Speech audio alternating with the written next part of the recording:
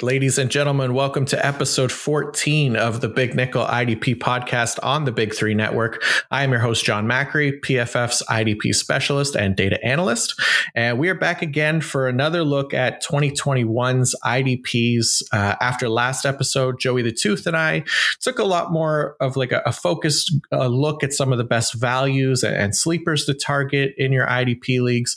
And this week we're going much bigger with a wide-ranging episode as we look at ranking 2021's IDPs. So for a big time episode like this, we need a big time guest, someone who is no stranger to rankings and accurate rankings at that, as he has finished as the number one ranker on Fantasy Pros and IDP preseason rankings in 2017 and 2018. He is the host of the award-winning Draft Sharks Fantasy Football podcast. He's an absolute podcasting machine, by the way. He is someone who can truly be considered an all-around fantasy expert as he does great work on both sides of the ball. He is Mr. Matt Schauf. Matt, I'm so happy to have you here. How are you doing today? Thanks for having me on, John. I'm great, especially now after that intro. I mean, you're making me think I'm even more than I might be. I hope I don't let anybody down after that. No, you're big star. Well-deserved intro for sure. And these are just the things that are true. So nothing, no fluff about it. But, yeah. So you are coming over from the Draft Sharks. Like I mentioned in the intro, the Draft Sharks Fantasy Podcast. You do that pretty regularly. And throughout the week too. How many podcasts do you do per week?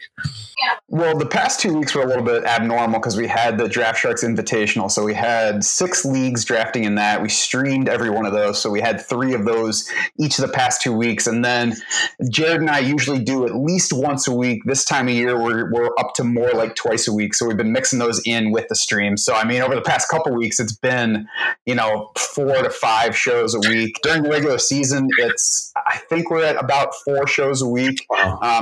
Throughout the off season, we try to be at least once a week. So it varies, but I'm usually talking more than people want to listen, especially if you ask my kids. Well, I mean that's definitely that's a heavy workload for sure, but obviously the people enjoy it and you're getting the content out there, and I think that's the main thing. So that's pretty cool. So you're a seasoned veteran as far as this podcasting stuff goes. I'm still pretty much a rookie as on that side of things, but we're moving along here and trying different stuff with the Big Nickel podcast, and this one it'll be kind of interesting. We haven't done like this kind of big breakdown of rankings before. We've just kind of focused on some of like smaller groupings of IDPs. So it'll be interesting to see how many players we can actually get through in the allotted time for the show here. Yeah, it should be wide ranging, but hey, I mean, that's what we're here for, is because we like talking about these guys, right? Yeah, exactly. That's right. And then, yeah, hopefully people want to listen too. I mean, this is basically draft season, right? Everybody's doing a draft, at least one draft right now, probably going on like 3 slow drafts at a time if you're really into it. And I think the ranking stuff, it does help people out a little bit, just kind of figuring out the differences in players that are close or similar, or maybe not so close as people would think. So it will be interesting. And as far as like actually drafting in these like kind of leagues, what would you say is your strategy, I guess, for when you're in an IDP league and standard PPR or something like that, and focus more on like a tackle heavy scoring for IDP? Where are you looking to grab your IDPs in a redraft? I think it really varies depending on who you're drafting with and the format. You mentioned tackle heavy. I certainly would start out with linebackers. Generally, if it's that kind of format, I'm going to let somebody else start it. Although, honestly, right now I'm big on Darius Leonard, so I might very well be the one that starts things. And in the 2 ongoing slow IDP drafts I have going right now, I was the one who took Darius Leonard off the board to get the defensive drafting started. So, that's still going to vary by league. The people that I'm playing with, if they're less familiar with the format, I certainly feel like I can wait longer, whether that's waiting longer to start, or whether it's taking Darius Leonard and then just sitting back and letting them grab all the other names that they know and then taking the guys that I think that they should have taken already. So it really, like, I think that IDP still at this point is kind of like what fantasy football in general used to be like 15 years ago, in that, there are some people who really know it. There are plenty of people who know it well enough. And then there are a lot who just play it. You can still find advantages in certain groups, and even in groups that play the same format year after year.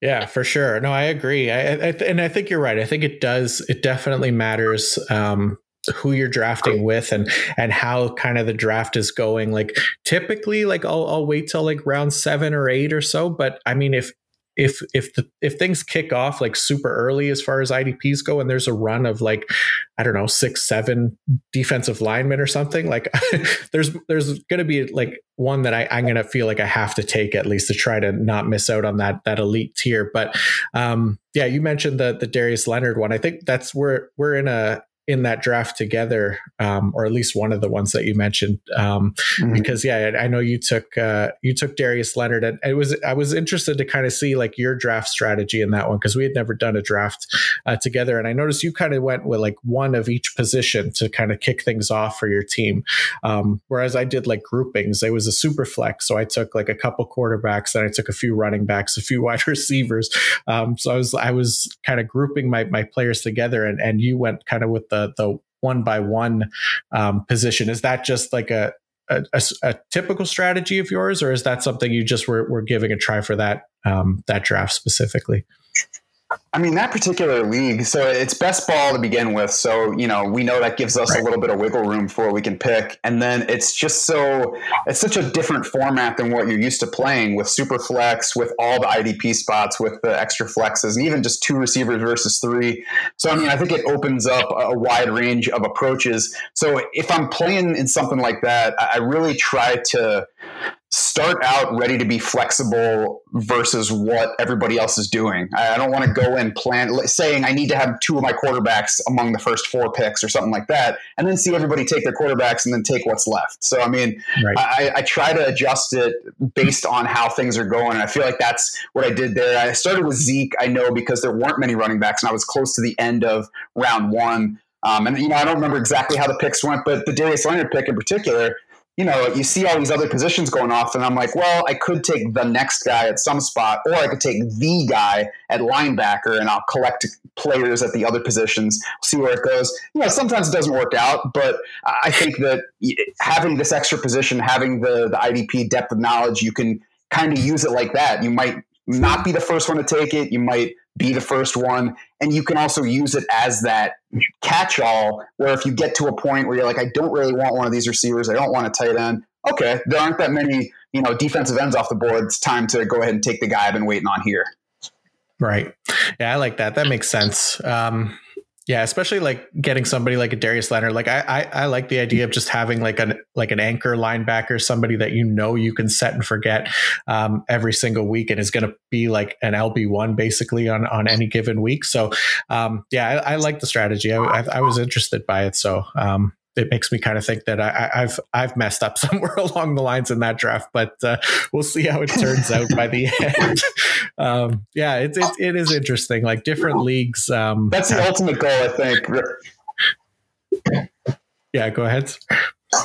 I was just going to say that's the ultimate goal, right? Is to make other people uncomfortable in the draft room. Yeah, exactly. Kind of put the pressure on everybody else, feel confident in kind of what you're doing, right? And yeah, sometimes it works for me. Sometimes I'm kind of like, I start to second guess myself a little bit. But like for example, we're doing the IDP Invitational draft right now, and it's through 9 rounds, and ironically enough, I haven't taken an IDP yet, but just kind of building the offense. It's super flex and it's tight end premium, so there's like all these different things that come into play, like that change up strategies a little bit, and I still feel pretty confident that there's going to be a lot of IDPs on the board after 9-10 rounds. So sometimes I wait, sometimes I'll grab one early, but yeah, like you said, it just depends on how the draft is going. All right. And then the other question I was going to ask you is just how long you've been playing in IDP leagues. I would say I've been playing IDPs since 2005, 2006, and certainly writing about, ranking, projecting them since that range. It's funny though, as I was telling you before the show, I started out, my first ever league that I was in was an IDP league, and we just played with a couple of them, and it didn't really work because, you got two linebackers and there were plenty of guys for everybody. I always tell people that it would be like playing in an offensive league where all you have to do is get three players among the entire group of running backs, wide receivers, and tight ends. It's easy. And right. Everybody can do that. So I talked my league out of playing like that and switching to team defenses. But ultimately, I like the IDP format when you're doing it right, obviously. Yeah, for sure. Like, ideally, like if I could play, like if it's 11 IDPs, 9 to 11, I think somewhere is really kind of ideal for me. Like, I get it. Not every league is going to be that way or be interested in that kind of size of a roster. So, but that's more like kind of my speed, but everybody's got to start somewhere. And I tell people that, ask questions all the time that say like, I want to try IDP, but my league mates don't really want to give it a go. I say like, then start like small, like start with, like you said, like a couple, like 2 or 3 IDPs per lineup, just to kind of get used to the players and get used to the format a little bit. And it's not too hard because everybody knows kind of the star defensive players in the NFL. So you're not drafting guys that aren't really necessarily not household names, basically. So makes it a little easy, and then it opens things up for people to kind of get interested and grow from there. I certainly don't mean to belittle anyone's format. I mean, whatever format works for the league, I'm all for, and I, give advice to people playing all sorts of formats. When I say do it right, I would suggest to anybody who wants to start it up to start with at least 5. You have like 1 required defensive lineman, 1 required DB, and then like 3 flex. And you could vary it along those lines, but that gives you a taste of actually playing it, having to put some strategy into it, and then you can really find out whether you like it or whether you don't. Yeah, absolutely. No, I think you're right. I think that is a good way to go for it. And try it in a redraft league at first. Like, you give it a season and see what happens. And then, if you like it, you like it. If not, I mean, it's at least you tried it. Right. But yeah, so yeah, you mentioned playing since around 2005 or so. And one of the questions that I've been kind of asking a lot of the guests that come on is who would be on their Mount Rushmore, so to speak, of IDPs from the time that they started playing in IDP. So for you, I mean, it could be anybody. It could be your favorite IDPs to roster in that time. It could be the guys that helped you, win the most championships. Guys who you think were actually just the best IDPs from that time. However you wanted to approach it, it was up to you. So I'm interested to kind of know who you had on your Mount Rushmore. Yeah, and I know that J.J. Watt and Luke Kuechly have been popular choices here, but they're definitely guys that came to mind for me just because J.J. Watt, when he was healthy in Houston, it was just a dominant force. It was him, then you take some linebackers, then you look back to defensive line and whatever else. So it's tough for me to leave him out. Plus, he's just a fun guy to watch and root for. I mean, that only helps to put him on there. And then, Luke Kuechly, similar deal, not quite the dominance over his position, but similar, just the guy that you knew was going to be at the top every year. So it's tough to leave him out. I reached back for Derek Brooks because he was one of those top guys back when I started playing this. It was him and Ray Lewis atop the league for at least like those first year or two when I was playing it at that point. And it was a keeper league that we were playing in. So those guys were getting kept at times. But Derek Brooks was the guy who could contribute across categories. He delivered the tackles. He made the big plays that would win weeks for you. So like Derek Brooks was the kind of guy that if you played in one of those leagues where you had just a few slots and he was the guy you were like, I love IDP. Yeah. I'm definitely going to play this going forward. And then I figured I would throw in a current guy that we've already mentioned because I think that he's on the path to it. Not because he's there yet, but Darius Leonard he's blowing away the position right now. And it's a little bit tougher right now to realize that because last year he missed a few games and Devin White had his big breakout. But I mean, if you look back at the points per game, Darius Leonard still beat Devin White in his healthy games in points per game last season, depending on format. I'm sure there's some formats where it was Devin White first, but Darius Leonard through injury was still dominating. And the 2 years before that, he was just like way ahead of the position. So he is one of the biggest difference makers at his peak across fantasy, assuming you're playing offense and defense. He is ahead of his position more than probably anybody else at any other position right now, even including Travis Kelce at tight end. Yeah, I agree with you. I mean, I think if it wasn't for like him missing games, like I don't think there would be even any debate amongst people who the LB1 is for going into like any of the next few years, because Leonard is just, every single time he's on the field is just the tackle like vacuum. Just it eats everything up, and it's a good choice. I agree with you. I think he'll be on there when it's all said and done. And I just realized like I don't think anybody else said Derek Brooks. I've always kind of like, I thought Derek Brooks would get on here earlier, but you're the first one to actually put Derek Brooks on the list. So as much as the JJ Watt and Luke Kuechly that we've seen, this is the first Derek Brooks. So I like it. It's a good one for sure. You finally got somebody old enough to remember him, John. I guess that's fair too. But we're all pretty old at this point. We should all remember Derek Brooks. All right.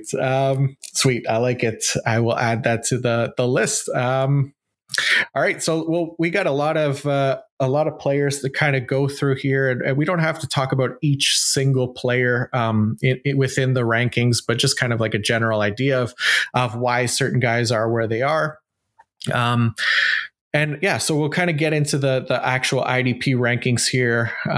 We've broken them down into 12 player tiers just to kind of better represent like rounds in a standard fantasy draft. But a couple of things to point out, I think, is where to take these guys in drafts by round. So like I said, for me, I like to wait till round 7 or 8 or so, depending on if it's a super flex or tight end premium or not. Sometimes it's earlier, sometimes it's later. You mentioned too, like just kind of the flow of the draft changes everything, and you know who you're drafting with and the format. So it's not like a rigid a system for me that it has to be in round 7 or 8. Sometimes it's later, but it can definitely be sooner too. So the next thing is scoring. So every league, again, kind of has different scoring settings, which is, again, kind of the beauty of IDP leagues. There's no real rigid system that you have to stick to. For my rankings that I just put on PFF.com, I went with some MFL league settings that I like to use. So this allows 2.5 points per tackle for like defensive tackles and defensive ends. It was 1.5 points per tackle for linebackers, 2 points for defensive backs, and then assists were worth half what the tackles were for each of those positions. Sacks were worth 4, and QB hits were worth 2 for defensive linemen. So sacks end up helping those guys quite a bit. So I guess you could call it like more of a sack heavy or big play type league. But the other thing that I thought was important was I used like true position designations, since depending on the format that you're playing on, those designations could kind of be all over the place. If you're playing on Sleeper, you have the dual designation, so that helps. If you're playing on MFL, you might have guys that are outside linebackers or edge rushers that are listed as linebacker. Just depending on your league and the settings are how you have them. So to simplify things, I just made them all true position.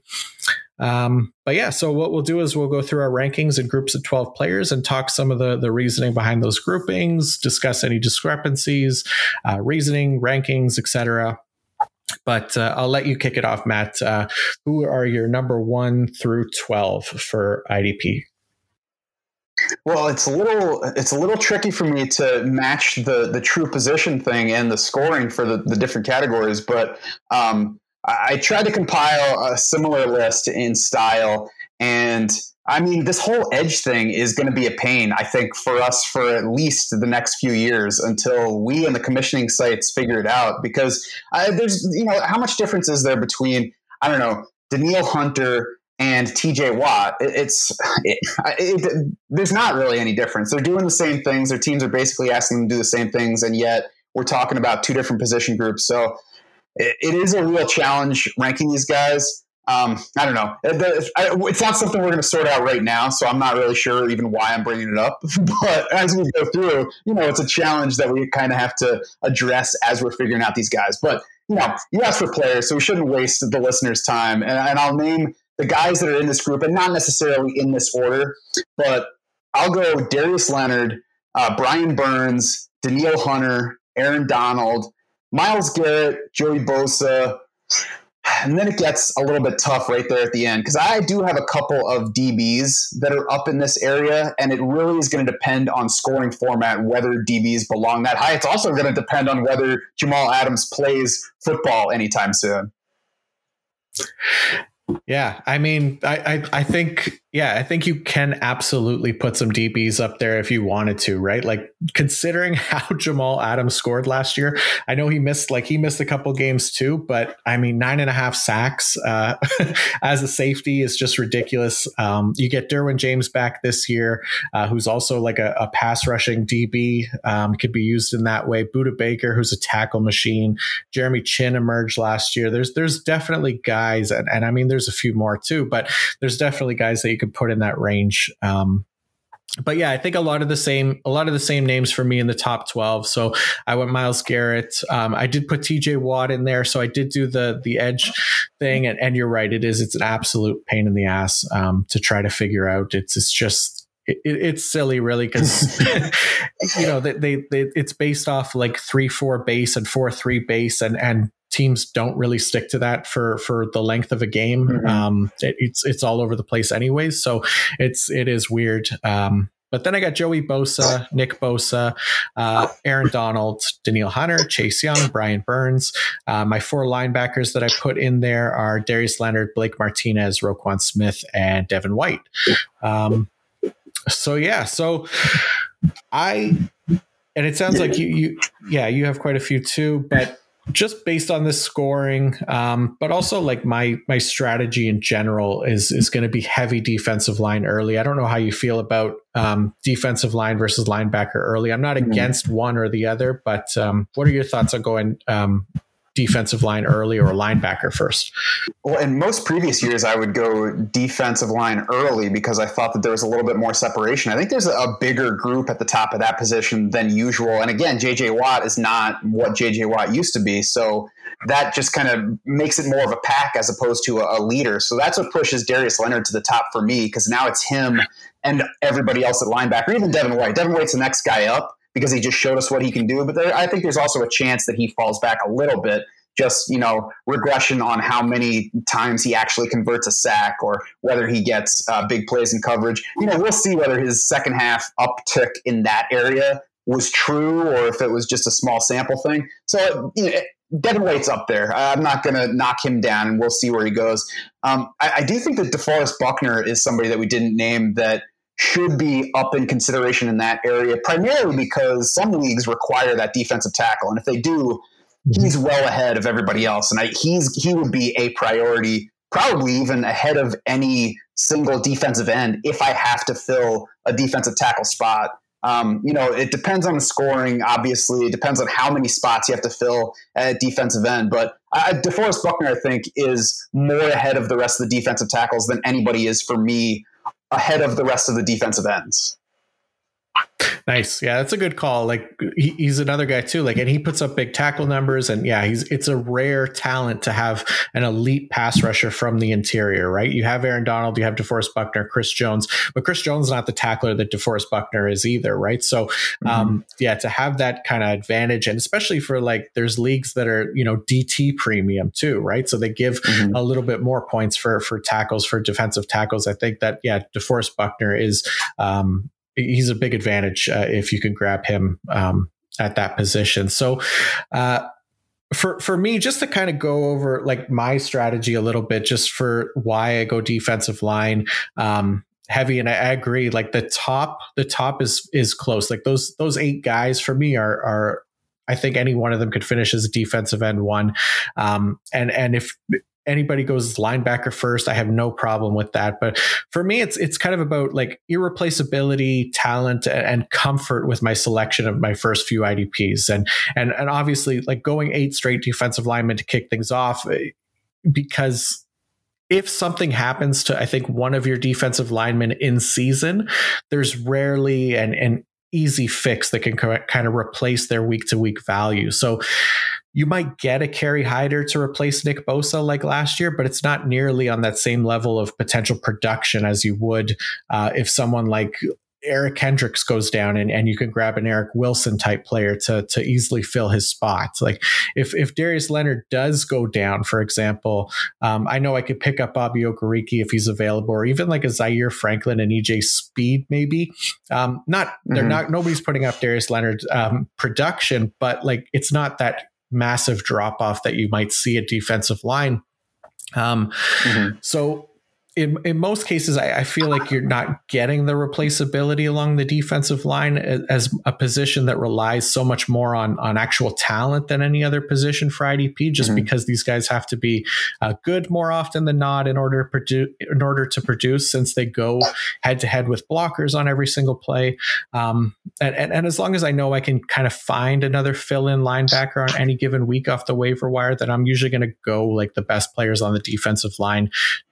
Just because their ability to produce elite numbers creates more separation from the lower tiers year over year. And that's why even somebody like if Myles Garrett or Aaron Donald goes down, there's no way I'm expecting that kind of same level of production from Tack McKinley or Sebastian Joseph Day, whoever it is that replaces them. And I think that's the case for like most of the defensive linemen that we're drafting, and why it's important for me anyways to load up on those guys early to avoid those in-season headaches. You could set and forget any of those guys on any week.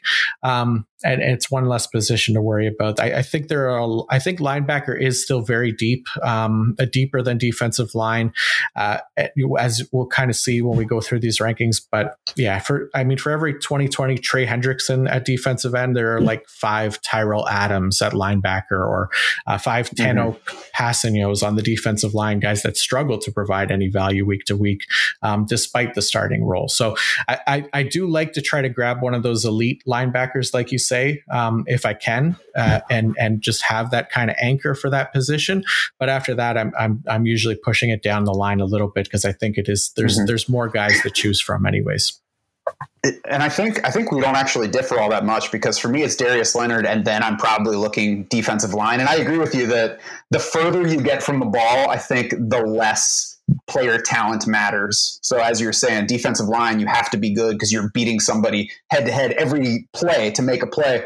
Where you get to safety, you get to cornerback, you can be a bad cornerback and put up great numbers because you're allowing receptions and getting thrown at a lot. So I also think that a way to leverage my view on leveraging the defensive line guys is that I agree you're not likely to find that depth in season, but I also think that on draft day, most of the drafters are going to be chasing last year's sacks. And, you and I and other people who look closely will be able to chase the pressures that haven't turned into sacks yet. So maybe, somebody like Carl Lawson or Josh Sweat looks like he might be heading for a breakout in Philly. I feel like I can add 1 or 2 of those guys on my bench and be ready in case something goes wrong with one of my starters on the D-line.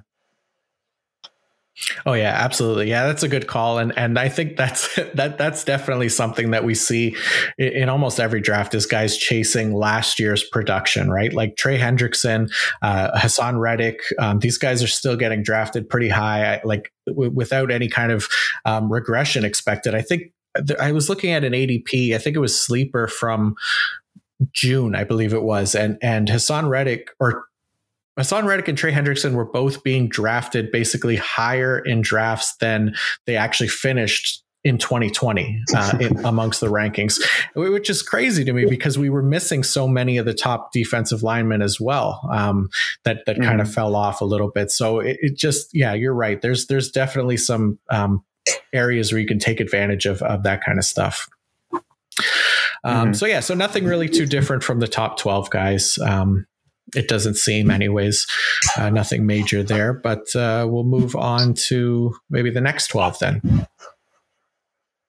In that next group, again, it kind of depends on exactly who's going in at the bottom with the scoring system, but guys like Bobby Wagner in there, Jeremy Chin is in there at that point. Jerome Baker is somebody that, I don't know, when I did my numbers, I wound up higher on than I expected to be. And looking back, I think that Miami has indicated we should trust that he will stay in the starting lineup this year. I mean, that was the issue with him last year is he started out scoring, then he disappeared from the starting lineup for a while. It was like slowly, his playing time was slowly waning. Then it picked right back up to full time at the end of the year. And then in, June, they extended him. So they're like, hey, by the way, we believe in Jerome Baker now. So, I mean, he was scoring across categories. I'm not sure how good a player he is, but if he's on the field and he's scoring across categories, I'm going to go ahead and draft him up there. You have guys like Fred Warner and Eric Kendricks. That's where it gets a little fuzzy because we have guys who are good. Fred Warner might not score to match his talent just because he hasn't quite done that to this point. I don't know if the numbers are going to go up or if he's just going to be, an excellent real life player and a good fantasy option. But I think this is the range where you start seeing linebackers, like you said, that are bunched together. There's not a whole lot separating them. And I'm fine with wading through this group. And so guys like Chris Jones, Cameron Jordan, Chase Young, I forget if he was mentioned previously, J.J. Watt, and even Chandler Jones, depending on, what the position designation is and what the exact scoring is. I think Chandler Jones still belongs in that range, especially with a defense that looks like it's being built up around him in Arizona. Yeah, that's interesting. I do want to see what happens with Chandler Jones last year because he got off to like kind of a slow start. He didn't look like himself. Then he ended up getting hurt and he was done for the year, right? And now he's kind of requesting a new contract or a trade. So as soon as they bring in J.J. Watt, where that defensive line could maybe be a little bit interesting, even though they don't really have anybody on the interior, but the rest of the defense is looking pretty good. And yeah, I would like to see Chandler Jones kind of get back up there because he's just been one of the best pass rushers in the league for the longest time now. So, but yeah, I think we have a lot of the same guys in there as well so far. So I put Montez Sweat in here as well.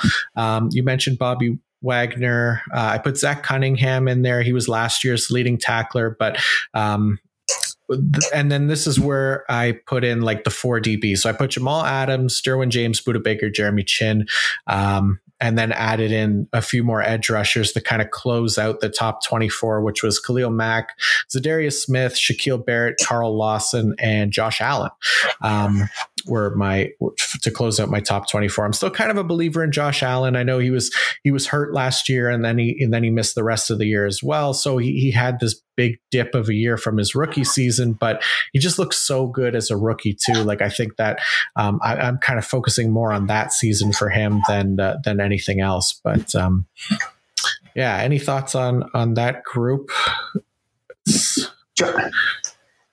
Josh Allen's a tough one for me because I liked him coming into the league. He was a speed score winner. That's something I look at every year at draft season, because speed score for these guys, for these edge rushers, does tend to point to talent and ultimately production in the NFL. So he was a winner on that front. And then, like you said, he performed well as a rookie. It was a much different situation at that point, though. It was a much better Jaguars defense. Calais Campbell was there. I don't know. Last year shook me a little bit. And I guess it depends on how you look at the pressure metrics. There are ways you can look at his pressure numbers where he didn't do awesome over the past 2 years. And then, you can point to other things that say he did well for this stretch. So I guess I'm open to Josh Allen rebounding this year as long as I don't have to buy in too heavily. And I think that this is a range where you can take somebody like that you believe in, that has shown something. And then if it ultimately doesn't work out, you can buy insurance past that still at the position. Yeah, I agree with that. And I think like Josh Allen, from what I've seen anyways, he's kind of been like one of the more polarizing players in the league, just like for IDP, because I've seen people rank him kind of outside of the top 30. I've seen people rank him inside the top 10. Like there's such a wide range of people's like kind of expectation for Josh Allen for this year. And I think, ultimately, I feel like he'll probably end up somewhere in between there, but I do really like that. Like you said, I liked him coming out as well. And I think that, last year was kind of an aberration. What will be seen as an aberration when we look back on the last few years of him, just because he wasn't fully healthy. But yeah, I'm with you. Like I don't hate kind of fading him too, because I think there are some guys that I liked ahead of him, like Carl Lawson, like Shaquille Barrett, Zadarius Smith, even Khalil Mack, that people aren't overly crazy about. anymore because he's getting older, but we've seen really like no drop off in his play. He's just still been an elite edge rusher. He was our highest graded edge rusher last year at 92.3. It was crazy. But I guess just the 9 sacks. Yeah, I'm 41, so Khalil Mack's not old as far as I'm concerned. I'm still buying. Yeah, that's a thing. I know, right? That's always like the most depressing thing is when somebody calls it like an NFL player old, and you're like, oh shit, I'm older than them. Yeah, this is. Yeah, it happens more and more through the years, and it's depressing. But yeah, Khalil Mack, I think, still playing. You get used to it. Yeah, don't worry. I hope so. But yeah, Khalil Mack to me still playing at an elite level. And as far as like the DBs go, the safeties that I mentioned, those 4 are kind of the ones that I think are the most interesting. If I don't get one of those guys, I'm usually waiting pretty long on the position, just because I think it is one of the deeper ones as well. I think there's some interesting names that usually tend to fall in drafts as well. But I rarely end up with one of these top 4 safeties unless it's Derwin James. If somebody gives me the opportunity to draft Derwin James, I'm usually going to do it. Mm-hmm. Yes. All right. Let's go through, I guess it's 25 to 36 now. Who is in your group there? Why don't you take a turn this time since it's your show? You can hit me with your 25 through 36. All right, fair enough. So I put Eric Kendricks in here. He comes in LB7, but he's a little bit lower on the list. Tremaine Edmonds as well. Jayon Brown. This is a very heavy linebacker group for me. Actually, it looks like it's all linebackers. So Eric Kendricks, Tremaine Edmonds, Jayon Brown, Fred Warner, Levante David, Patrick Queen, Demario Davis, Devin Bush, who I'm sure we'll get a chance to talk about, Micah Parsons, Kenneth Murray, and CJ Mosley. Devin Bush, I don't know where you have him ranked. Obviously, the trade happened last night between Pittsburgh and Jacksonville, sending Joe Schobert over to Pittsburgh, and has everybody kind of losing their minds as far as what to do with the Steelers linebackers and what to expect from them. Who's going to be LB1? Right now, I'm sticking with Devin Bush as kind of the LB1 in Pittsburgh, just because he's been there. He's a top 10 pick for them.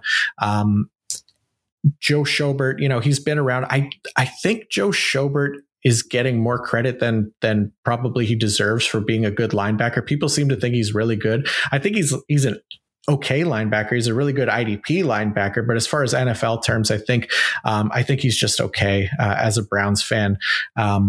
That's not a bitter Browns fan in me talking, but I think he is just an okay linebacker. Devin Bush, he hasn't shown that top 10 talent from when he was drafted, but I think it's there. And I think he'll get a chance to kind of prove that he could still be the starter. I just think it's more Robert Spillane insurance than anything else for Joe Schobert, because Spillane is not very good. But we could get back to more of my guys in a bit, but I'm curious who your next group is, and then also what you kind of think of the Pittsburgh Jacksonville trade from last night. Okay, yeah, because I'm curious to hear more about the Devin Bush, Joe Schobert. So in this range, again, kind of crossing over with the last one, but I've got Foye Oluokun in here. I've got Demario Davis, C.J. Mosley, Taylor Rapp is in this mix, Jason Pierre-Paul, Jayon Brown, who you mentioned.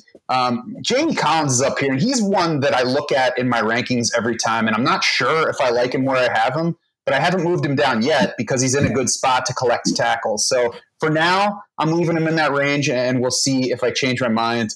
And then Carl Lawson is right in this range too. I'm not sure if I'm exactly at 12 right there, but mostly filling that in with a couple of other guys. I think I've got one or two safeties that we mentioned already. John Johnson, Jesse Bates are kind of in this range too. I'm not sure what to make of John Johnson in a new spot, but I guess with what he's done so far, I'm more willing to bet on John Johnson than I am to bet that he's going to fall way down just because he's in a new defense. Yeah, that makes sense. That makes as a Browns fan, again, like that does make me feel better too, because John Johnson was one I was very excited about. And I think I mean, the fact that he's going to play every single down as well, I don't think they're taking him off the field for anybody, even though they do have Ronnie Harrison and Grant Delpit coming back. I still think John Johnson's going to be the most productive safety from that group, and I could easily see him finishing as a top 10 safety for IDP as well. Yeah. So.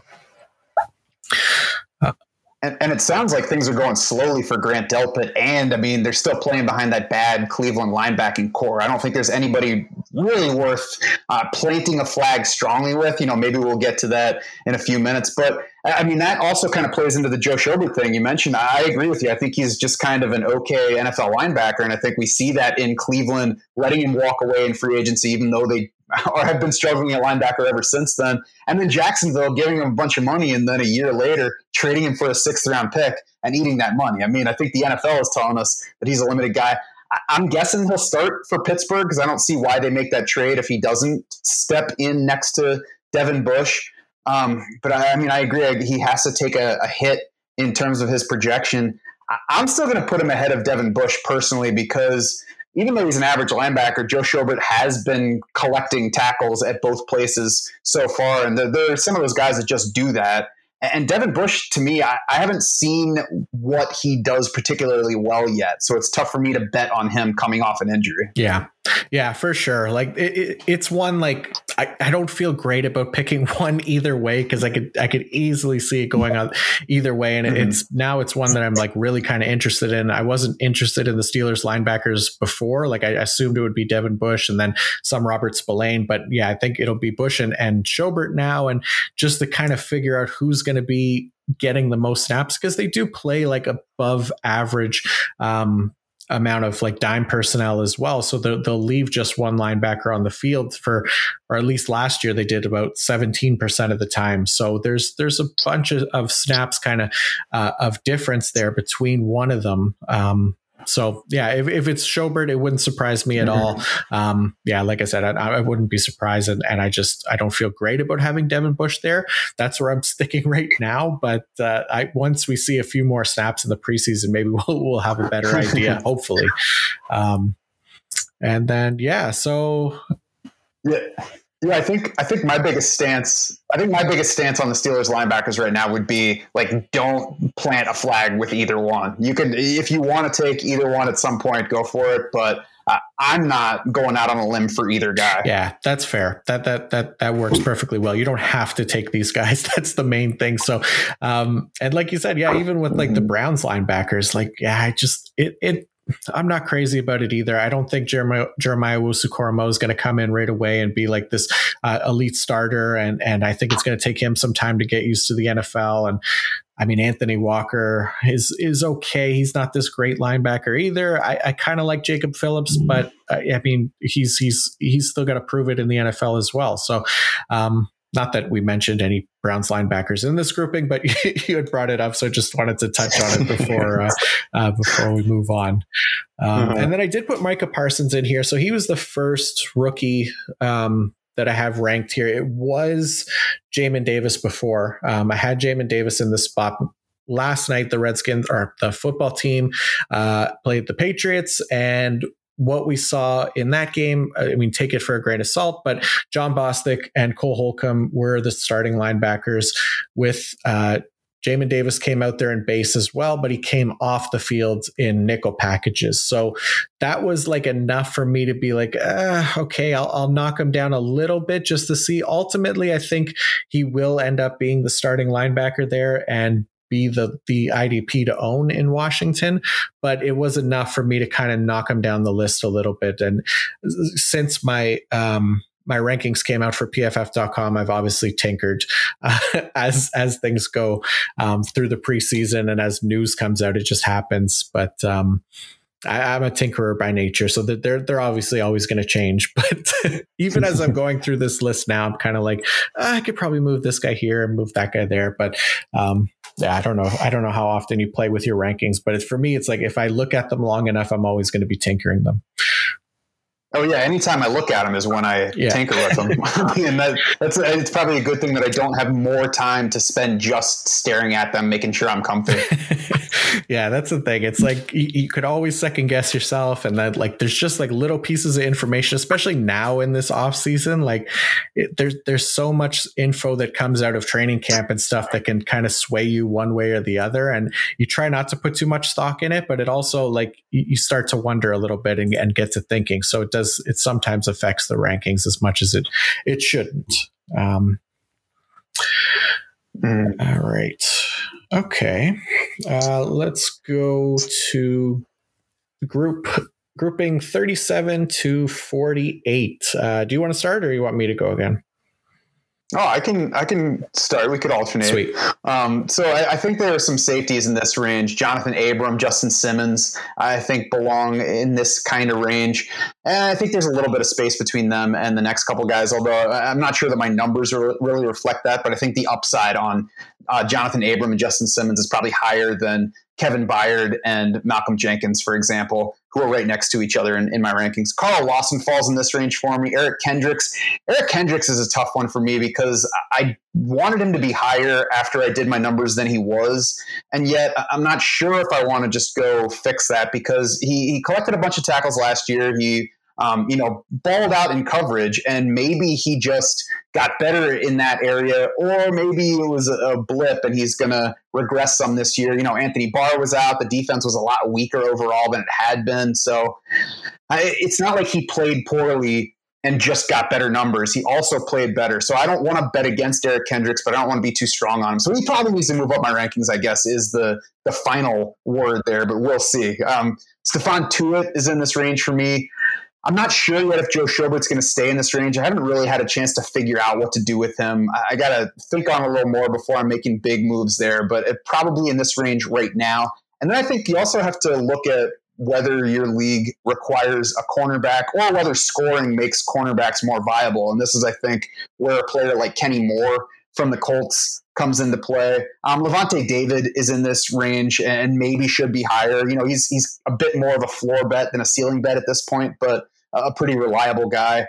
And then we get to defensive ends like Hassan Reddick and Carlos Dunlap, who ultimately are guys that I'm not reaching for, but it gets to a point where you're like, all right, this guy is probably going to get like 8 or 9 sacks. Nice. Yeah. And you mentioned the corners too. And so Kenny Moore, would you say is your CB1?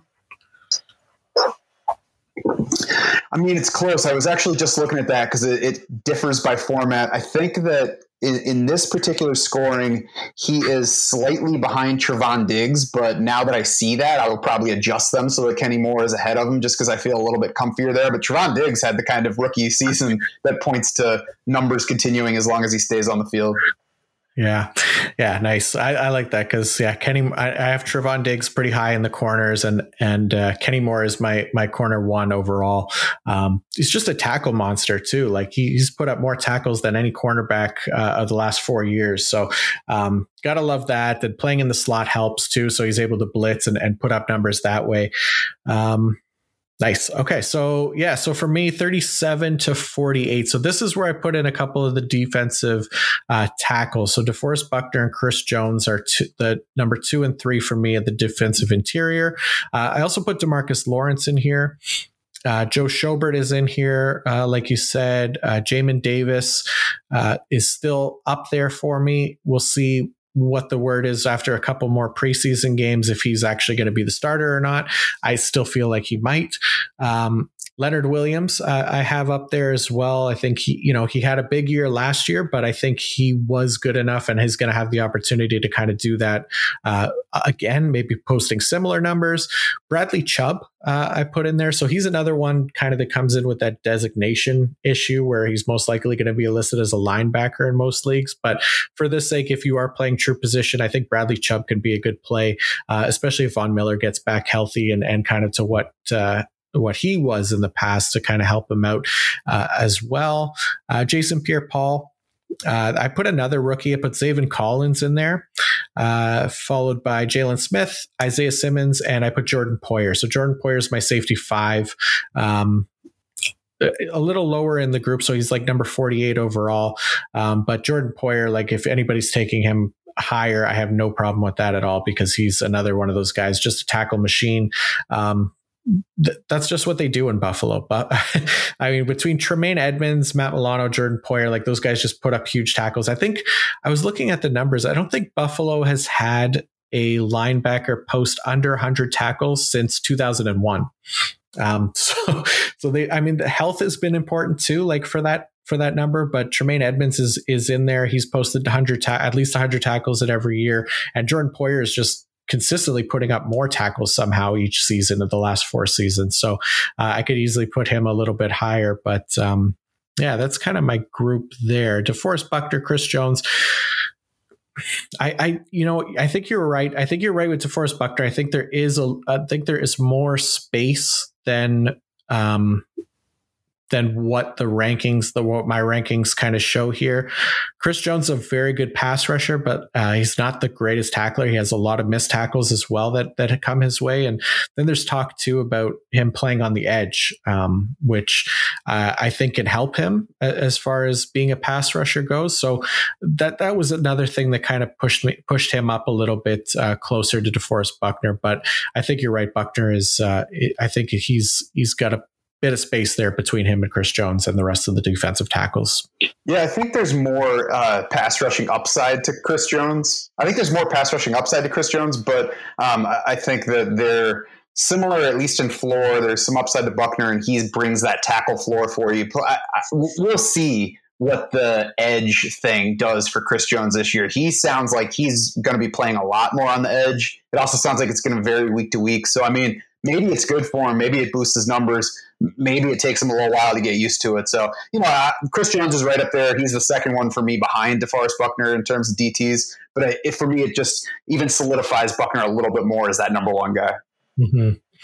Yeah, for sure. And I think it makes sense, right, to put Chris Jones on the edge, because I think the Chiefs do have some good young defensive tackles as well. They got Tershawn Wharton, who showed out last year. Kalen Saunders, we'll see what happens with him. But they also brought in Jerron Reed from Seattle, who plays a lot on the interior, but also kind of over tackle a little bit as a defensive end.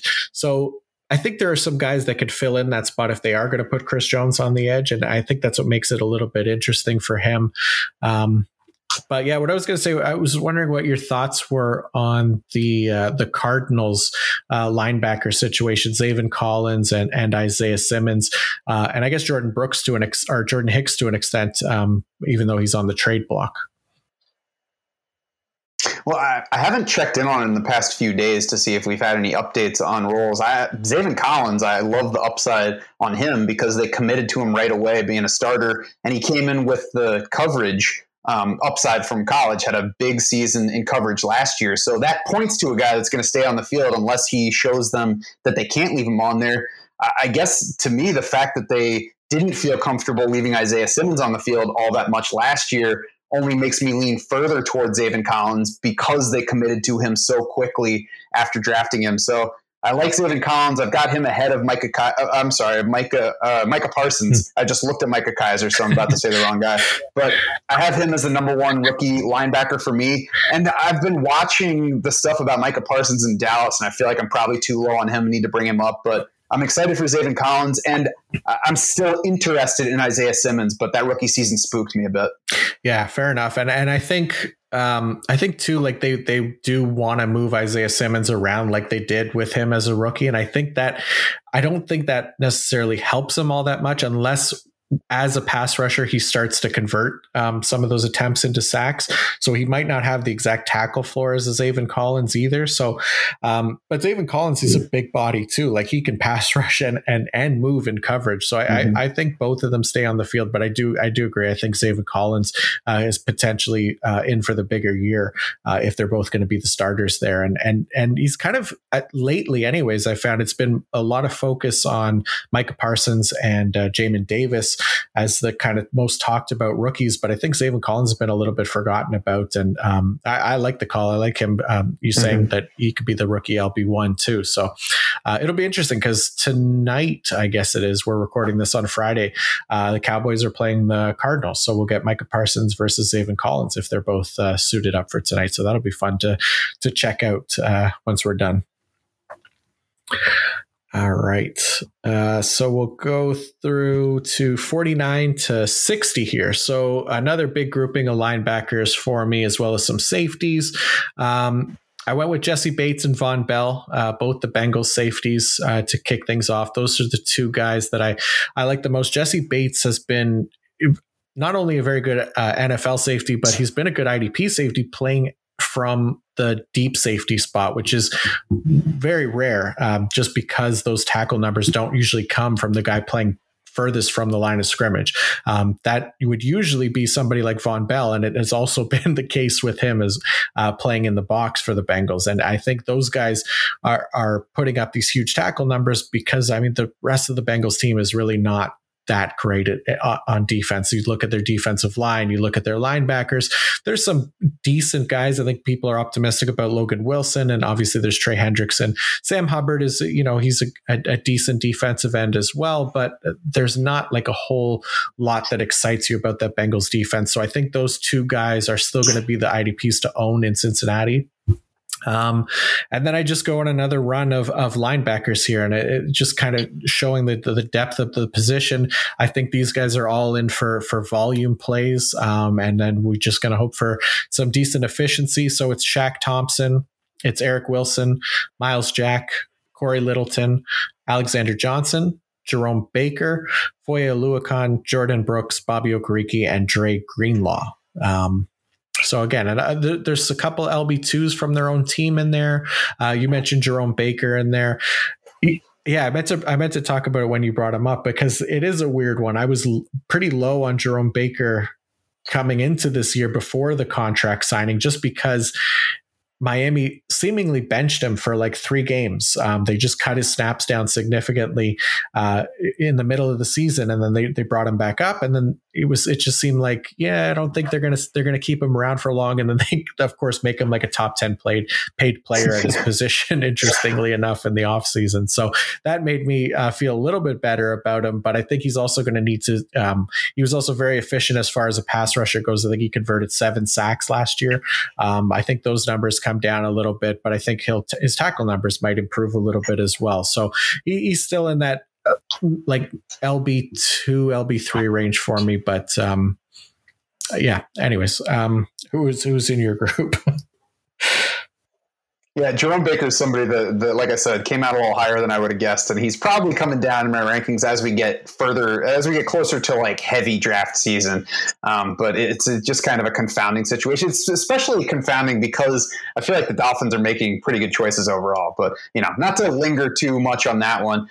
This group, it's all linebacker for me. I've got Tremaine Edmonds. I got Shaq Barrett, which obviously he's higher if you're playing with an edge designation or he's a D end or whatever. The linebacker designation hurts him. Matt Milano, Jalen Smith, Zaven Collins. I got Micah Kaiser in here, although Micah Parsons is probably going to come up and join the group and be my higher Micah by the end of things. I do have Eric Wilson in here as well, Willie Gay Jr., Miles Jack, who hasn't come up yet, but's probably coming up a little bit more.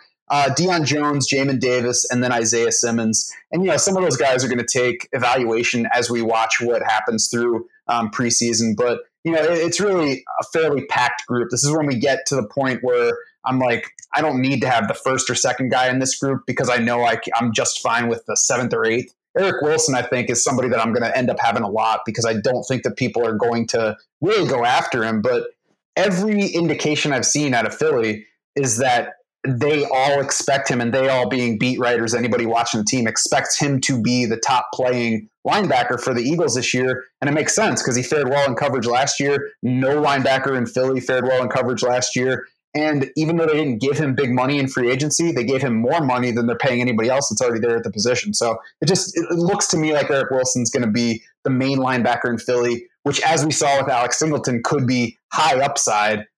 And we're also drafting Eric Wilson in a range where if it doesn't work out for whatever reason, it's not killing your team. Yeah, for sure. I agree with you. I think it'll be Eric Wilson. I mean, Alex Singleton will be in the mix as well. Like if they're running 2 linebackers, and Alex Alex Singleton was like crazy efficient last year as a tackler, and he kind of has been already in the preseason too. Like through one game, he had I think 7 tackles or something like that on like 19 snaps, something crazy. So Alex Singleton is like arguably one of the most efficient tacklers of the last year and a little bit now.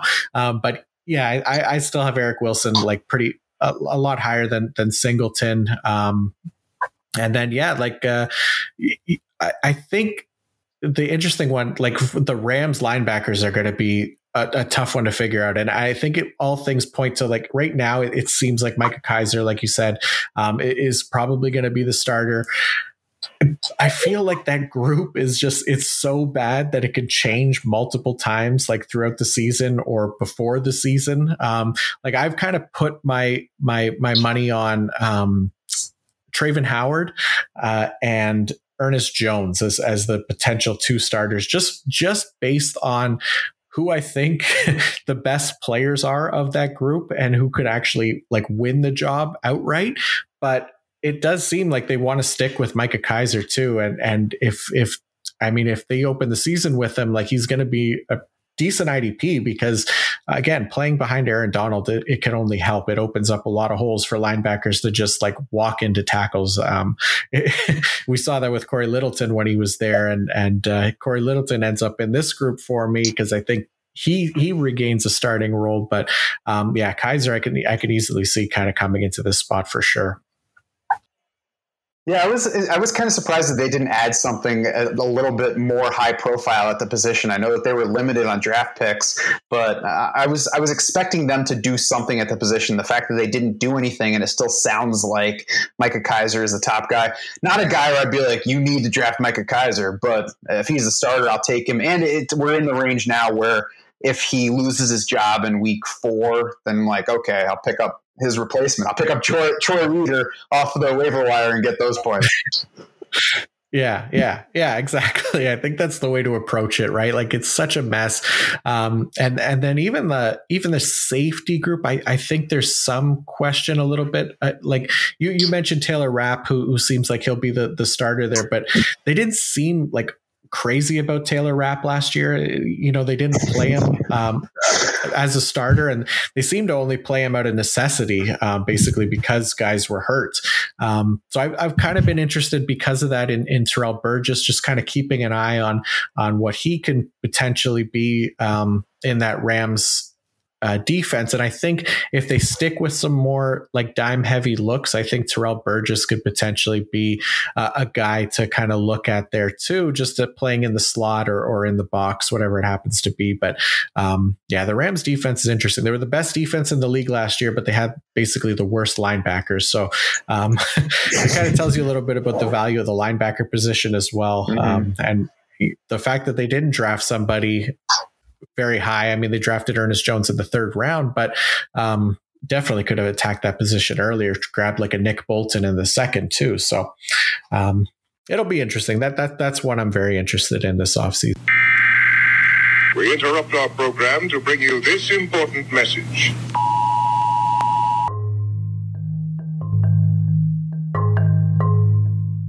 Attention to all men across the galaxy, all the way from Australia to Houston. Do you have a pube problem?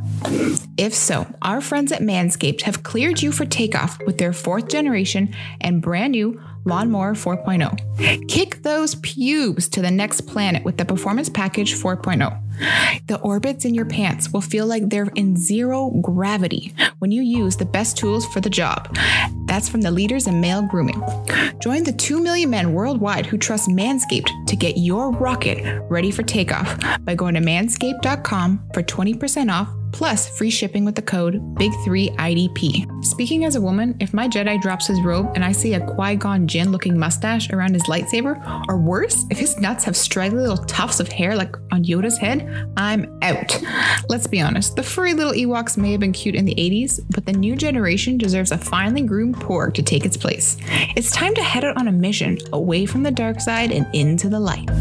Ready for an out-of-world experience, men? Look no further than the Performance Package 4.0 from Manscaped that has just taken off in not only the US, but Canada, the UK, across Europe, the planet Hoth, Australia, South Africa, and Singapore.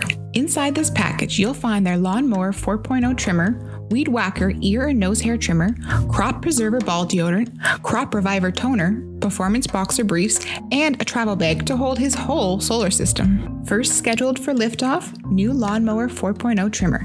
This spaceship is here to guide you men on a journey to trim your body, balls, butt, and even your anus. This 4th generation trimmer also features a cutting-edge ceramic blade to reduce grooming accidents, thanks to their advanced skin-safe technology. The Lawnmower 4.0 has 7,000 RPM motor, a new multifunction on-off switch can engage a travel lock, and is even waterproof. You can even trim your pubes when you're visiting Master Yoda in the swamps of the Dagobah system. The Lawnmower 4.0 has a 4000K LED spotlight so you can turn on and off when needed for a more precise shave throughout your travels across the universe. Guys, this is like shaving your space nuggies with a lightsaber. The Performance Package 4.0 also includes the Weed Whacker. Picture Master Yoda battling Count Dooku in Attack of the Clones, as the small but mighty Jedi jumps and flips around, taking down anything in his way. This is how the Weed Whacker attacks nose and ear hairs. This nose and ear hair trimmer provides proprietary skin-safe technology, which helps prevent nicks, snags, and tugs in those delicate folds, flaps, and holes. Make sure you use the Crop Preserver ball deodorant and their Crop Reviver to help your little planets be on their A-game while feeling the sun's heat. Better yet, Manscaped even threw in 2 free gifts to the Performance Package 4.0, the Manscaped Boxers and the Shed Travel Bag. Men, take advantage of this Manscaped offer and trim down that Chewbacca to a C-3PO level of smooth. Get 20% off plus free shipping with the code BIG3IDP at manscaped.com. That's 20% off plus free shipping with the code BIG3IDP at manscaped.com. Your space balls will thank you. So we'll go through the next group here, 61 to 72. Who is in this range for you? Well, so DeMarcus Lawrence and Yannick Ngakoue, maybe they would land in the other range, the range that we just talked about. It probably, honestly, when I'm drafting, it's probably going to depend on what I have on my roster and exactly who's still on the board. But DeMarcus Lawrence, Yannick Ngakoue, Calais Campbell is still here. I mean, he's DN 20 or D lineman 21 on the board I'm looking at right now.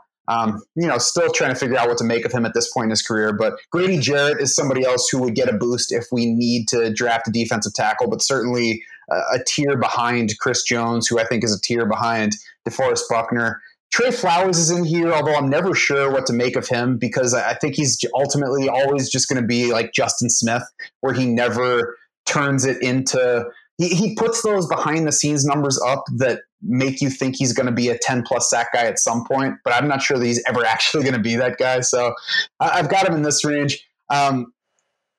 Let's see. Tyquan Lewis, I think, is close to this range. Somebody that's more of a sleeper that I probably won't draft where I have him ranked because I don't think anybody else is going to be drafting him where I have him ranked. So somebody to keep in mind. And then among linebackers, I've got Patrick Queen, Shaq Thompson, Dre Greenlaw, and Kenneth Murray. Kenneth Murray is somebody I want to have higher up, but I don't know. It just doesn't work out numbers-wise so far. We'll see if he puts it all together this year. And then I guess Darius Smith is somebody that has to be included. Again, if we're talking true edge, maybe he's a little bit higher. Right. Nice. Yeah, I like that. Yeah, it's hard because I do say like these are the rankings that I put together for like true position. But if for whatever reason, like one of these guys, Khalil Mack, TJ Watt, well, maybe not necessarily TJ Watt, but Zadarius Smith, Shaq Barrett, like if they're listed as a linebacker, I say usually drop them down a few rounds, basically just to kind of make up for that because they're just not going to score as well as a linebacker. It's interesting. You mentioned Calais Campbell. I do feel like I'm a bit lower on him this year. I think, he's one that I think is kind of declining a little bit with his age, but he does still get on the field quite a bit. And he's such a big body that he absorbs a lot of tackles as well. I don't think he has as much of his pass rushing ability as he used to. He does rely a lot more on his power now, which even that is, I think, starting to go. But I as a volume play, I think he could still potentially end up in that range, like you said. But yeah, there's a guy in the defensive interior who I put a little bit higher in here. So I'll mention my group here and then we could kind of discuss. But so this is a mixed group for me. So started off with Cole Holcomb, Matt Milano, and Anthony Walker. Then moving on to safety, I went Jabril Peppers, Landon Collins, Kevin Byard. And then another linebacker, Devondre Campbell. This could be Chris Barnes as well. Depends on who kind of emerges as the starter for Green Bay. I was kind of betting on Devondre Campbell, but recent news also says that Chris Barnes could be wearing the green dot this season. We'll see if that holds true to start the year. Then I put JJ Watt in here, Cameron Jordan. The defensive interior guy that I put was Quinnen Williams.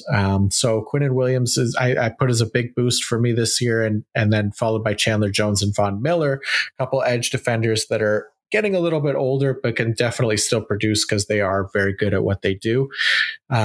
But Quinnen Williams, we mentioned him on the breakout episode, I think it was for me, just as a guy that I think really kind of showed like a big leap in his play last year, just especially in the back half of last season, put up some big numbers and looked a lot better than he did in his first year and a half. And then also kind of there was even trade rumors of him early in the season as well, but he kind of bounced back from that and those went away. So, and I think that the Jets defensive line as a whole is a lot more interesting this year. I think it's a lot better.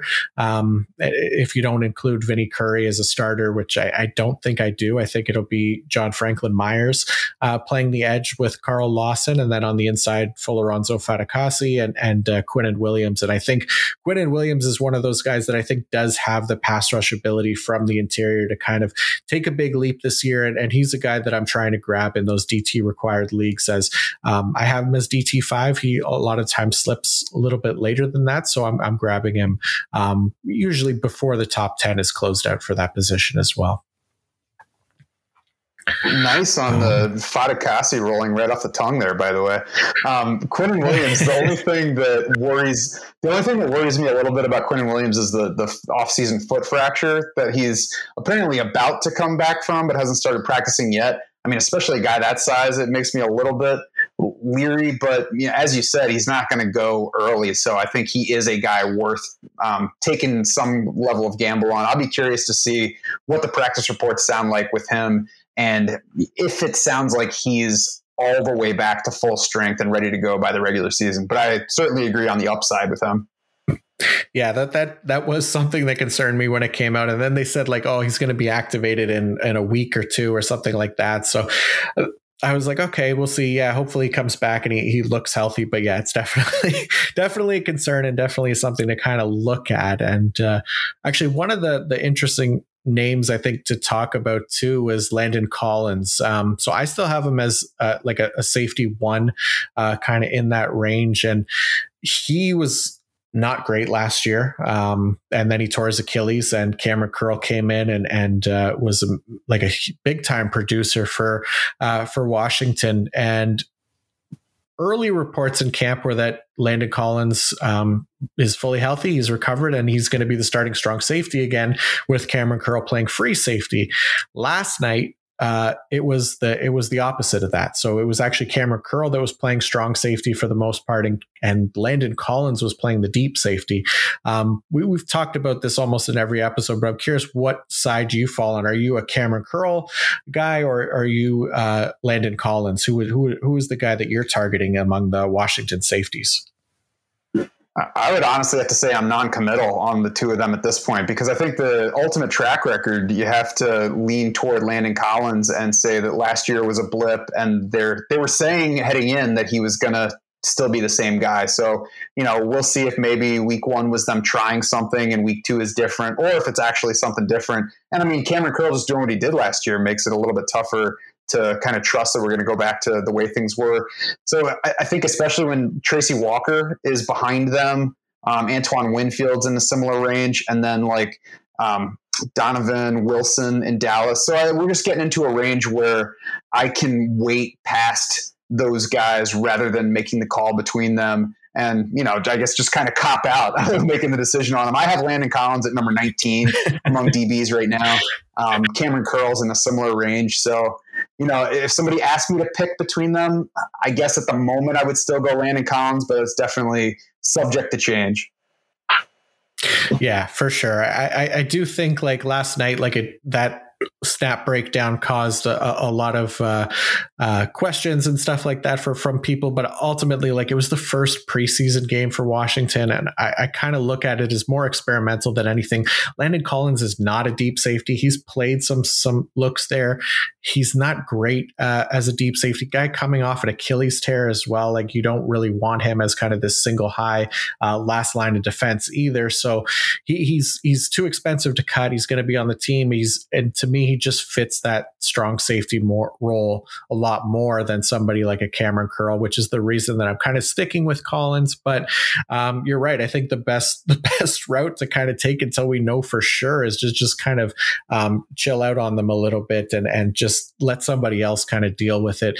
If you do end up rostering them and it's not clear before week 1, I'm probably starting somebody else to see what happens and get some information off of week 1 before starting Landon Collins in my starting lineup. Yeah, and especially at such a fungible position, there's just no reason to force yourself, I think, to take somebody that leaves you uncomfortable. Yeah. That's the thing, right? Like, especially week 1, like, there's going to be so much still up in the air, and if we can afford to wait a week on certain guys, then I think you do that. You go with the safe floor to start the season, because we saw it last year. It was, people that were excited about Isaiah Simmons, and he didn't even get on the field really last year to start the year, and left a lot of people disappointed. Even guys like, I think Tracy Walker early on in the year too was somebody everyone was excited about to go into the year, and then he ended up being more of a backup to start the season. So there's certain guys that if there's any kind of uncertainty about their role still going into week 1, I'm not even starting them, and I'm just going to wait and see what happens, and then put them in after if I like what I see from week 1. Mm-hmm. All right. So we're getting into it here. This is getting pretty deep. I don't know how many guys do you have ranked? I have everybody ranked. So do you want to maybe do like one more tier? Because I think after that point, it gets to really depend on who you have rostered, and things vary a lot by scoring format, I would say. Okay. Yeah, let's do that. Yeah, let's do one more tier, and then maybe just touch on some names of note that maybe we didn't cover. That if there's anybody that you want to talk about that didn't make that group, I know I'll probably have a couple, but all right. Who is in your final tier here of 73 to 84? Some other guys I'll throw out here: Draymond Jones in Denver, Frank Clark, Jonathan Allen, Cameron Hayward, who I would like him to end up higher, but we'll see. He's getting a little bit old. Brandon Graham in Philly, Jeffrey Simmons if you need a defensive tackle, and then Romeo Okwara in Detroit. Not sure what to make of him after last year. I lean toward not trusting it, but I don't want to be completely out in case.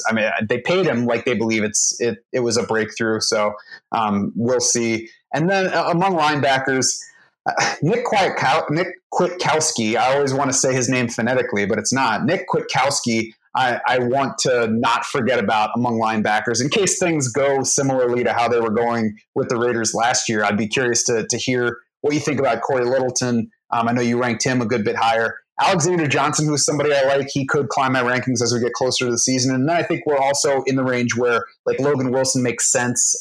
He's somebody to check the reports on in the coming days. And Chris Barnes is the Packers linebacker that I'm betting on the inside right now.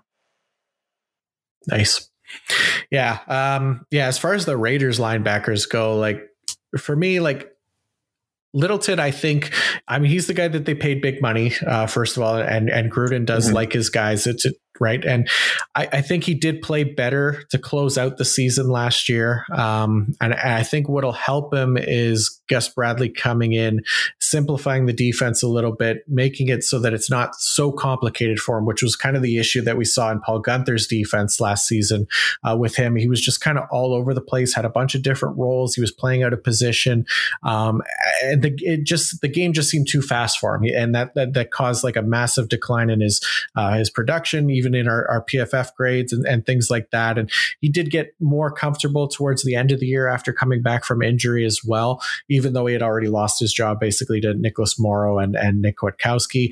I think it'll be Littleton, and I think it'll be Nicholas Morrow as the guys to start, just based on kind of what I've heard so far from Raiders camp. As it seems like for whatever reason, Kwiatkowski is probably not even. It might not even be starting, and they do like what they've been seeing in Morrow, which I thought was interesting because he was somebody that they brought back as well. But I think they paid Kwiatkowski decent money, and he's been a good run stuffer for them as well. So, I mean, I think Littleton is locked in as a starter, and I think the LB2 one battle is one to kind of watch between Morrow and Kwiatkowski. And just from what I've heard most recently, I've seen Nicholas Morrow over Kwiatkowski, but we know it's the preseason and so much can change for sure. So, yeah. But then, yeah, you mentioned Romeo Okwara.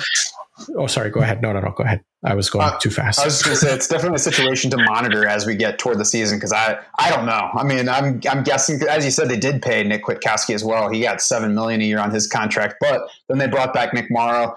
I think Littleton is the ceiling bet.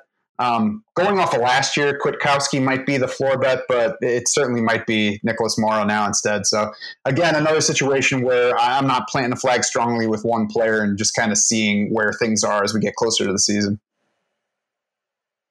Yeah, for sure. I think it is interesting this year because you mentioned, too, Chris Barnes is in this range, and I think Chris Barnes, if he ultimately wins that starting role, like he can be a really nice IDP play.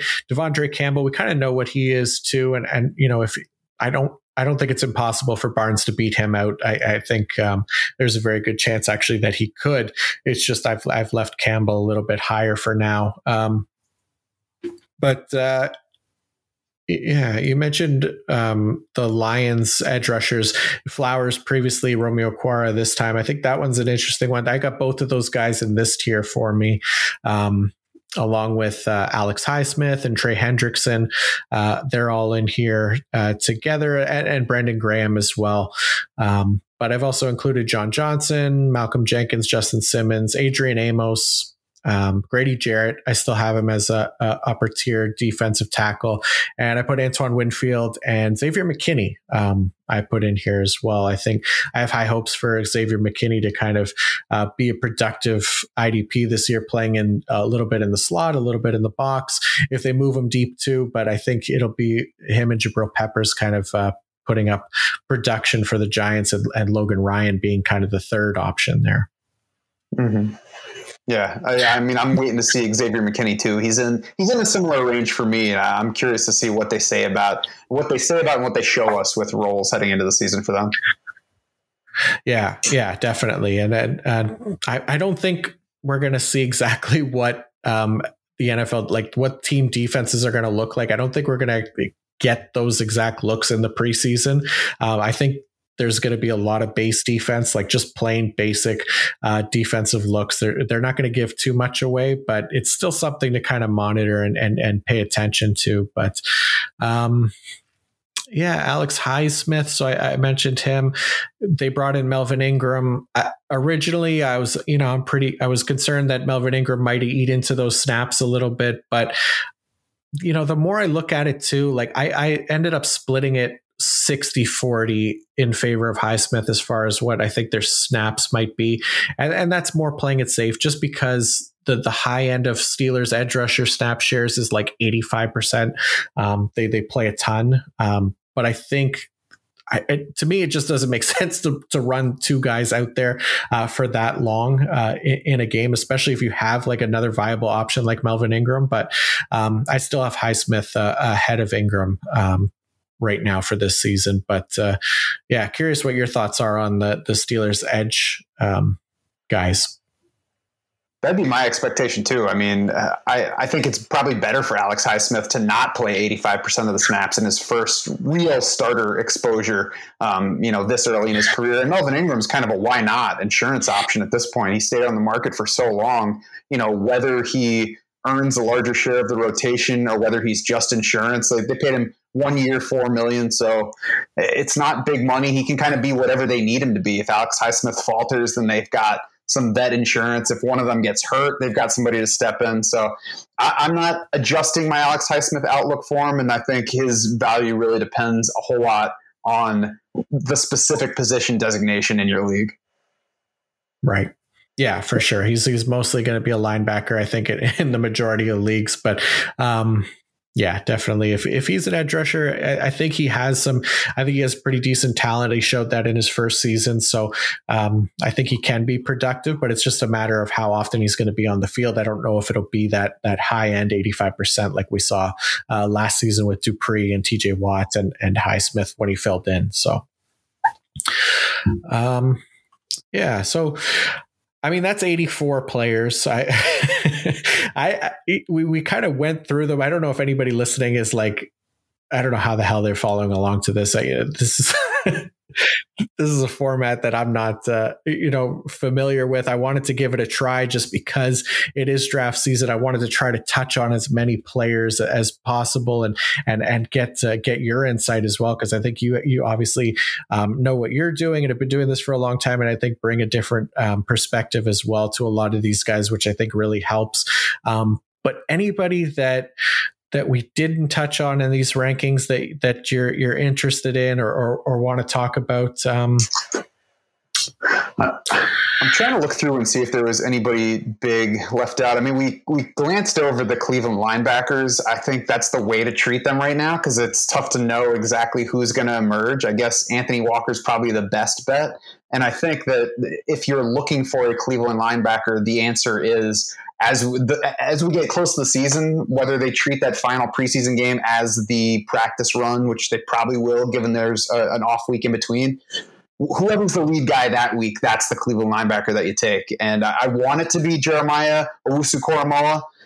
It doesn't seem like it's trending in that direction. We'll see. I would love for him to ultimately be their highest playing time linebacker this season, because I think he's the one that has the highest fantasy ceiling, even if he's not really all the way ready for football. I think that it sounded like they love the talent in him and just the speed and playmaking ability that he brings. I think it would be good to get him on the field and let him learn there. But, that's going to be a coaching decision. So that's one situation I want to watch, because there's big opportunity for whoever emerges. And I think that even if JOK is not quite ready, there's a chance that he still gets on the field just because they're a weak linebacking core overall.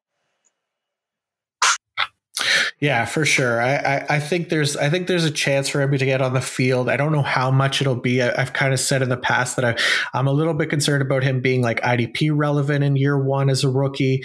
I think he'll be more of like a specialty player just to kind of get up to speed in the NFL, because he played so much slot corner and wide linebacker at Notre Dame and really doesn't have that experience kind of playing in between the tackles as like a true off-ball linebacker. So I think there will be a little bit of time. Plus, he's missed like a fair amount of camp as well.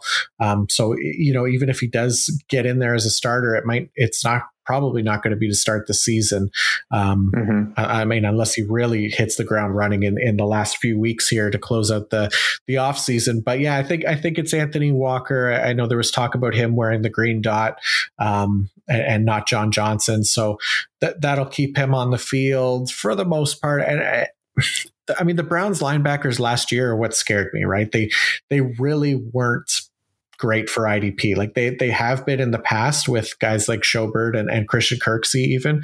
But last season, I mean, looking at guys like BJ Goodson and Sione Takitaki and Malcolm Smith and Mac Wilson, like I think there's still a potential for a rotation among that group because they did they are expecting Jacob Phillips to take a step forward this year and play a bigger role.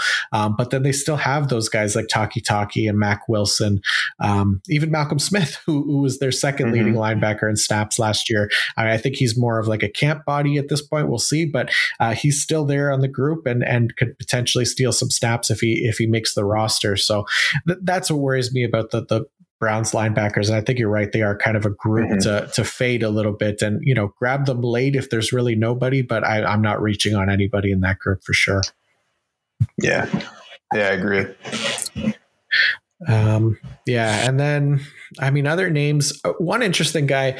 So last season, the Patriots ran a lot of dime, and Adrian Phillips was like essentially the second linebacker for them from the safety position and was like a really efficient IDP. And so I have him as like a safety 2 right now.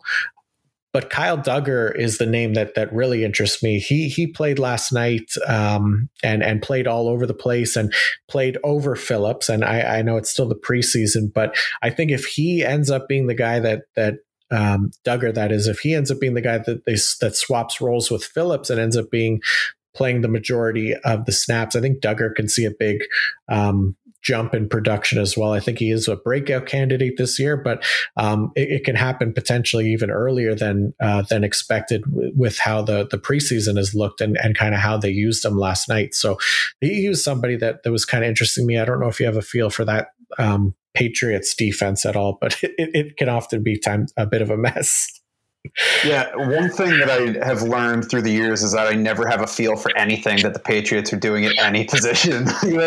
Just when you think that you can bet on something, the next week that guy is playing 10 snaps and somebody else is playing his position. So I agree that there's breakout potential to Kyle Duggar, but there's also potential to give yourself the dry heaves by trusting any Patriots player too much.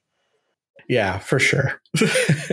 Yeah, Belichick likes to rotate his guys, and he has like this game plan, week to week that can really change players' situations on the regular, and we've seen that kind of with like guys like Chase Winovich, for example, who was playing well, and then all of a sudden he got benched and was basically dropped off the IDP map. And I think that happens a lot with the Patriots and Bill Belichick. And it's not a bad way to do things from an NFL defense standpoint, but for an IDP league, it could be very frustrating to roster some of these Patriot players. So there's not many that I'm looking at, but Kyle Duggar and Adrian Phillips for me are the two that I'm really interested in, because I think those are the guys that might have the most value.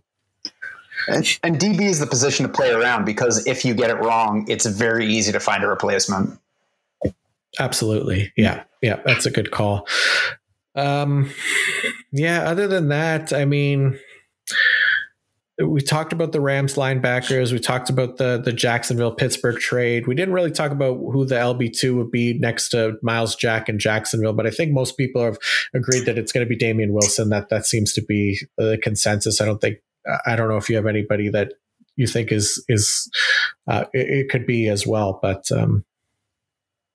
that'd be my guess. And I think I really think that guy's not going to end up being a high value player. I think it'll be Miles Jack on the field for all sub packages. And then, Damian Wilson was not a full-time player at any point for the Chiefs. So he's going to have to show me that I need to care about him in Jacksonville. Yeah, for sure. I have him like outside of the like LB4s. So I'm with you. I think it'll be Miles Jack, and it's a different defensive coordinator too. Joe Cullen coming in from Baltimore, I think it was. So I know they ran a lot of one linebacker looks as well. So Damian Wilson, to me, he's a guy in deeper leagues, but not somebody to kind of target. I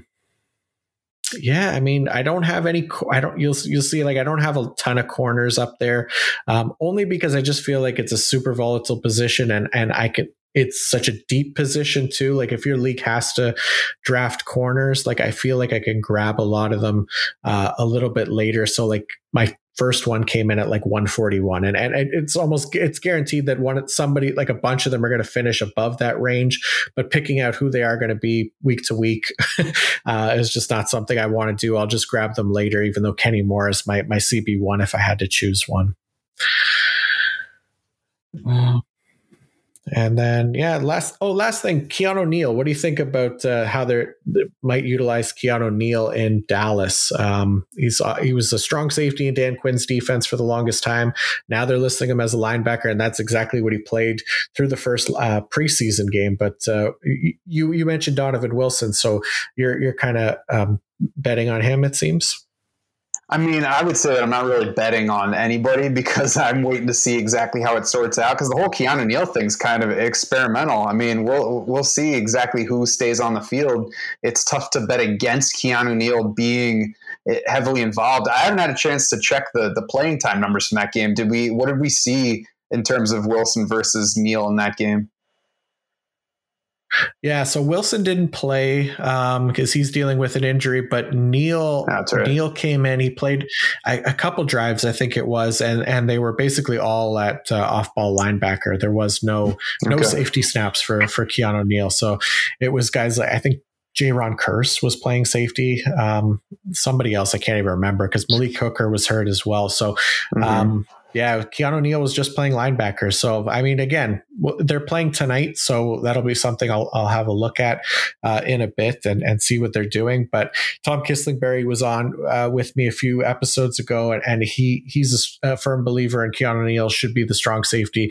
I'm with him. I think it makes the most sense, but Dallas is obviously trying to do something different, and we'll see if they stick with it to start the year. But for now, I'm not even drafting Keanu Neal just because it doesn't seem like it's worth it. Yeah, that's my lean: is don't touch the situation, wait for it to sort itself out. Yeah, for sure. All right. Well, I mean, there's a lot of guys to go through. We could keep going. Like you said, you've ranked every player. I put a top 250 list. I got like 300 for Dynasty, but so we could go forever. We won't do that. Go check out the rankings on draftsharks.com for Matt. And you could find mine on pff.com as well. But I'd say it was a significant rundown of our IDP rankings, and plenty more where they came from. Like I said, to go check them out on pff.com and on draftsharks.com. Matt, you've been awesome. I really enjoyed your rankings here and kind of hearing your insight and some of the perspective that you bring. And it makes me think a little bit about, how to approach certain guys too. I love hearing from other people that have been doing this for a long time and kind of their strategies and stuff like that. So I'm really glad that we got to do this, and can't thank you enough for coming on the show and sharing your expertise with us today. Hey, I enjoyed it too. Thanks for having me on. It was nice to hear, the same coming back from you. And I really respect the things that you guys do over at PFF. I look at that a lot, playing time, the grades, the behind the scenes pressure stuff. It really helps in what I do week to week. So I appreciate the opportunity to talk to you and to gain your insight into some of these situations. I appreciate that. Yeah, we got a lot of data at PFF, and I think it's all very, very useful for IDP. I mean, if you're in the IDP game, if you're creating content for IDP, or if you're playing in IDP leagues and you're serious about winning, I really do believe heavily in the PFF Elite subscription and diving into not just the grades, but I mean just the player usage and what they're doing snap to snap, and some of the more advanced metrics that you're getting there, I think gives you a significant edge in your IDP leagues and for content creation as well. So I appreciate you saying that, because PFF doesn't get PFF gets a lot of hate. We get a lot of love too, but I think there's definitely some good to grab from a PFF from the PFF website. So before you go, please share with everyone where they can find you and your work.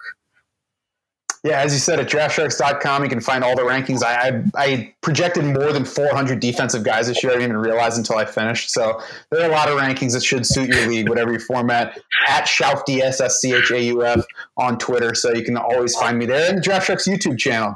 John was talking about, I talk there more than my colleague Jared would like me to. But you can find our podcast there and wherever else you listen to podcasts, of course. Awesome. Yeah, definitely go follow Matt and check out his work, especially the Draft Sharks YouTube page. Like you said, he's doing really good stuff over there. I think a lot of people can benefit from it, and not just an IDP as well. So that really helps for people looking for offense and defense. As for me, my work can all be found on pff.com. Like I said, you can go get yourself an Edge or Elite subscription over there, get access to all our locked content. And yeah, get a sub. Make sure PFF knows that you are getting the subscription for the IDP contents as well, so that they let me keep doing this IDP stuff as well. But we're also taking any questions still for our season finale episode, which will happen right before the season. So I mentioned this at the end of last episode. If anybody listening has questions, IDP questions, non-IDP questions, whatever it is, send them in to the show. You can DM them to me on Twitter at PFF_Macri, or you can email them to me at john.macri@pff.com. Just put the subject line Big Nickel. And then my co-host and I for that episode will be Johnny the Greek, and we'll answer them all on the show and hopefully get you the answers that you're looking for. Yeah. And next episode is, I think, going to be another fun one. Joining me is a man with just too many credentials to do him justice in this closing here, so I'll save them for when he's on. But it is the legendary Gary Davenport coming on to discuss my guys for the 2021 season. So I think that'll be a lot of fun. But until next time, IDP out.